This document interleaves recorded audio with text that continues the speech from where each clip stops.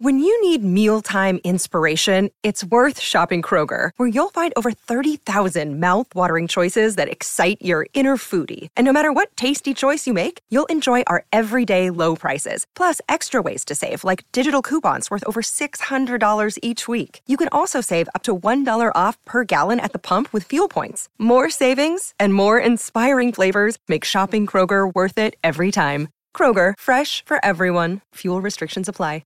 With threats to our nation waiting around every corner, adaptability is more important than ever. When conditions change without notice, quick strategic thinking is crucial. And with obstacles consistently impending, determination is essential in overcoming them. It's this willingness, decisiveness, and resilience that sets Marines apart. With our fighting spirit, we don't just fight battles, we win them. Marines are the constant our nation counts on to fight the unknown. And through adaptable problem solving, we do just that.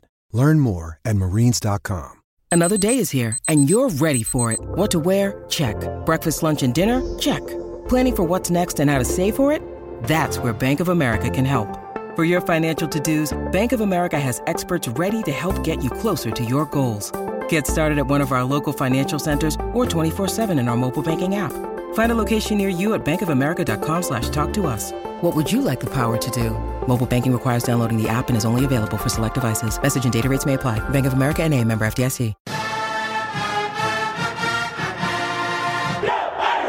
Welcome back to Irish Illustrated International. JP McGrath and reporter Len Clark here. And Len, I don't even know where to begin. Last Sunday, we were reviewing our recap of the Stanford game.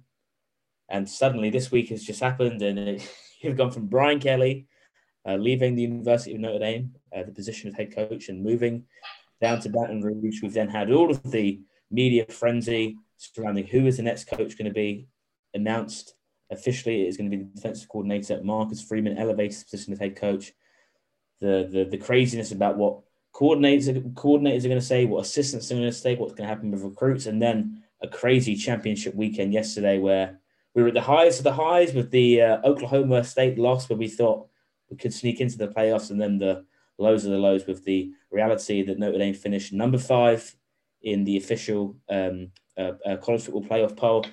A truly remarkable season given where this program had been with the losses they had taken and the slow start to the year. It really is amazing how well they've done, but so close to getting in that playoff. And so much to unpack from this week. We'll start with the playoff rankings just because we're just going live straight after the announcement that Notre Dame will be playing Oklahoma State in the Fiesta Bowl on New Year's Day in Phoenix, in Glendale, Arizona. Len, your thoughts on that matchup?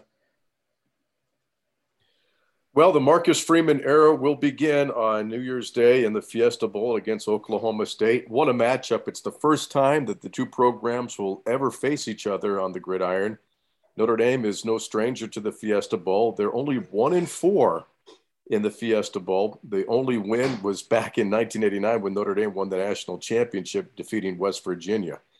But a lot of excitement. This is a chance for Marcus Freeman to really show the Notre Dame Nation and the college football world what this team is about, or what will it be about heading into 2022. But on paper, a very good matchup with a very good Oklahoma State team that came about a half a yard short of possibly getting into the college football playoffs. But you said a wild day yesterday with the conference championships.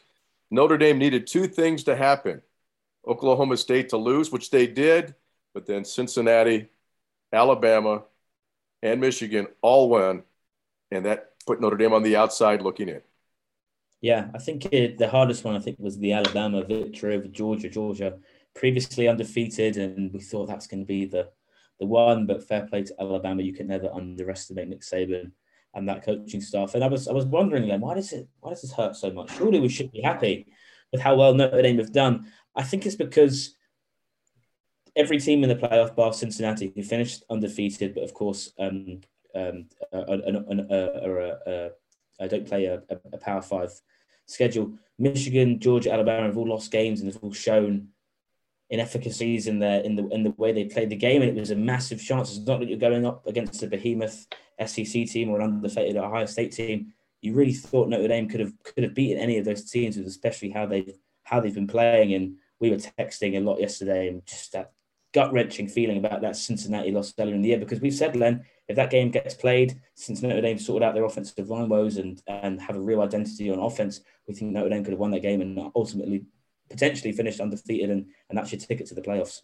Well, exactly. And Notre Dame with one loss, and you look at the other teams in the top four, other than Cincinnati, all won losses. And so, it was a real hard decision, and really not a hard decision. We knew it was going to be those top four teams, but now the argument is, does Notre Dame need to be a part of a conference? Well, Notre Dame could have finished with this record in the Pac-12 or in another conference, and they would still be at number 5. But it really shows that maybe the college football playoff needs to be tweaked and expanded.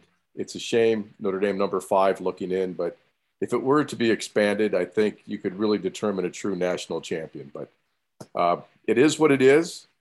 Notre Dame could not do anything about it. And we talked to the players after the Stanford game. They said, hey, we've done everything we could. We finished with a record of 11-1. Now it's up to the football gods. It's disappointing. We knew it was probably going to happen unless the scenario played out like it did not yesterday. But hey, it's still a New Year's Six game. And JP, this is the issue with Notre Dame. Notre Dame has not won a New Year's Six game in many, many years. I think since the BCS started, it was they're 0-7. And so This is a chance for Marcus Freeman just to take small steps and saying, let's get a victory in a New Year's Six, then focus for the rest of 2022 on pursuing a national championship. You're totally right then. 0-7 since 1998. They put up that graphic just on the playoff show now. The last New Year's Six bowl win came in 1994 against Texas A&M in the Cotton Bowl. It's a strange one, right? Because Notre Dame got into the playoffs last year with a conference championship and got into the playoffs. But Georgia, who finished number 3, they lost their conference championship and they got in. So I think it's the weight you put on conference championships. I mean, Baylor won the Big 12 and they didn't get in. So I don't buy that. Notre Dame played a tough schedule this year. I think people who want to look into it will understand it. If they don't, they're just Notre Dame haters, and we're not going to give any time for them. But it's been a crazy week, Len. Like you say, going up against Oklahoma State. I watched the game in the Big 12 championship. What's the word? The classic term, it's a game of inches, summed up perfectly in that game where Oklahoma State is 6 inches away from potentially winning the Big 12 championship and maybe sneaking in above Cincinnati. I think the matchup bodes well. Their defense is strongest. They especially came on stronger in the second half, but they were cut open by a freshman who had only played 2 games in the season. He had 17 completed passes in a row, and the Oklahoma State quarterback Spencer Sanders significantly struggled, throwing 4 interceptions. So I think this is a great matchup for Notre Dame, and of course we wanted to be in that playoff game, but with all the animosity that's happened towards this team this week, this is an angry team. This is a team which is together. This is a team where no one wanted to play. And I think this matchup, we'll go into it, matchup in our preview show before the game, but this bodes really well for the Irish, I think, though. Well, let's just take a deep breath and just sit back and start to focus on Oklahoma State. Now, big news tomorrow on the Notre Dame campus, 2:00 Eastern time. Marcus Freeman will be formally introduced to the media as well as the Notre Dame community as being the 30th head coach. I stated 32nd because I also added in George O'Leary and Kirk Bear, who was an interim coach for 1 game, but it is what it is. So we've got a lot to talk about next week, but we do know where Notre Dame is going.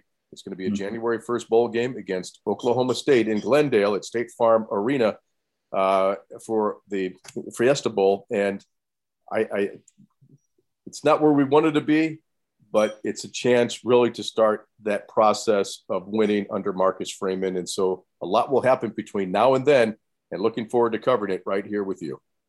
Exactly, Len. Should we talk a bit about Marcus Freeman? I mean, what a crazy week. When we first started doing this podcast, then we had a chance to listen to Marcus Freeman, I think, on one of the first big practices, and we were in awe of his ability to his communication skills. He made me want to run through the ball from him, and I wasn't even a player. And we spoke about, well, he just sounds like the next head coach in Notre Dame. And you said, I remember so clearly, well, Notre Dame doesn't typically like to hire coaches with no head coaching experience. They've had that in the past, and it hasn't turned out that well. So we'll see. After Brian Kelly leaves, we spoke about that. I was kind of banging the table about Marcus Freeman, but there's still a lot of apprehension about a guy coming to head coach this great school and this great institution with no experience. I just thought the outpouring of love and support from players, coaches, commits, it felt like a fan movement, and I think you saw that with that fantastic video that came out of Coach Bayless, the strength coach, introducing Marcus Freeman. This really feels like the players' coach, and it just makes you. I couldn't stop smiling for the whole day. I mean, all of the reactions were just amazing.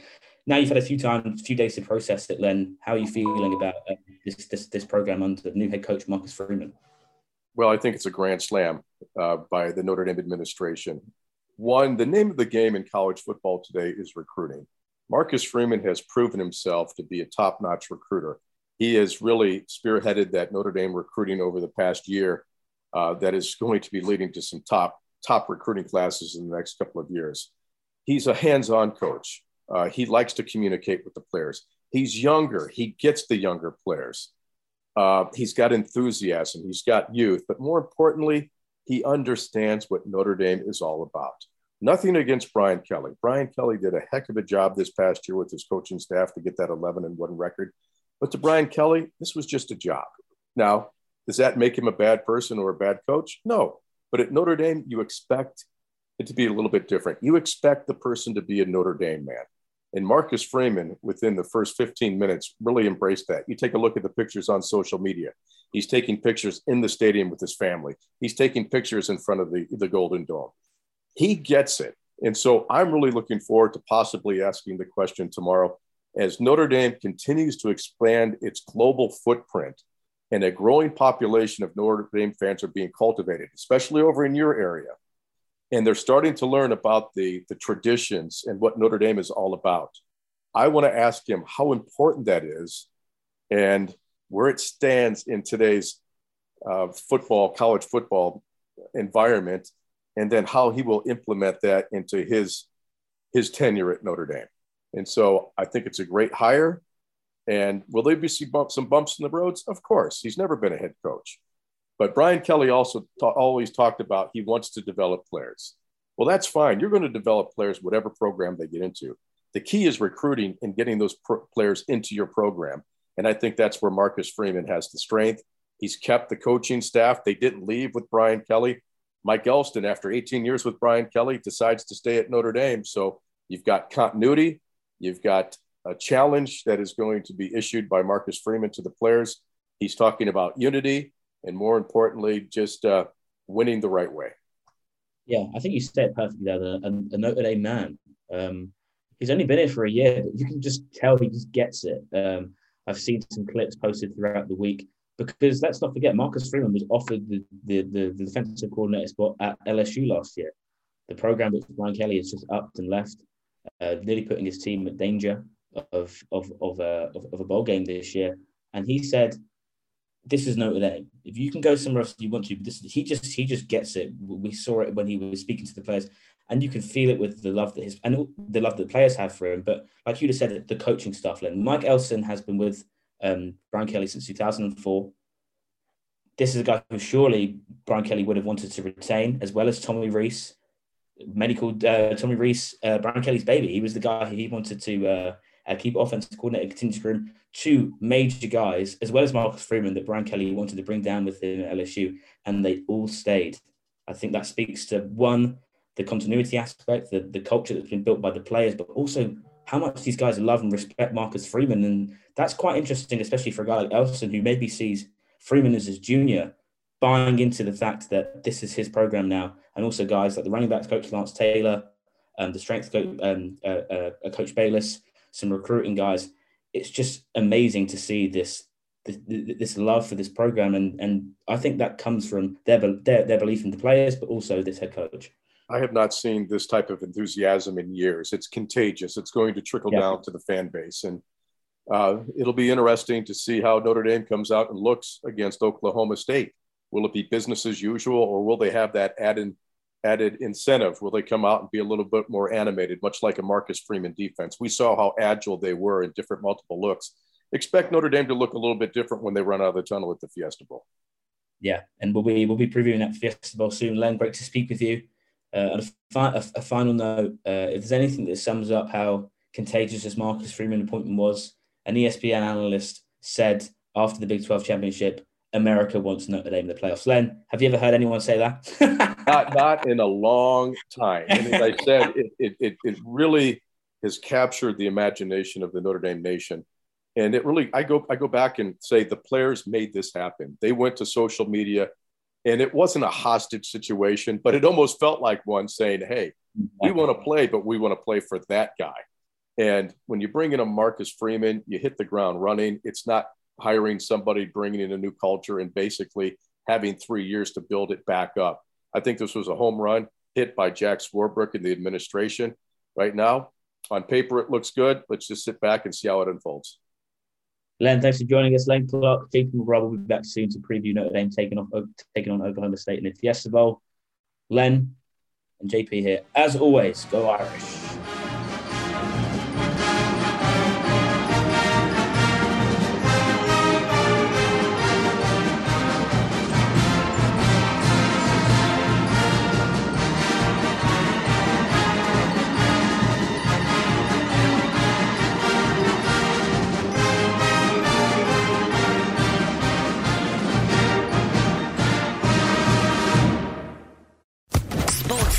Podcast Network.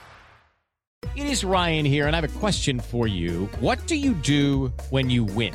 Like, are you a fist pumper, a woo-hooer, a hand clapper, a high fiver? I kind of like the high five, but if you want to hone in on those winning moves, check out Chumba Casino. At ChumbaCasino.com, choose from hundreds of social casino-style games for your chance to redeem serious cash prizes. There are new game releases weekly, plus free daily bonuses, so don't wait. Start having the most fun ever at ChumbaCasino.com. No purchase necessary. VGW Group. Void where prohibited by law. See terms and conditions. 18+.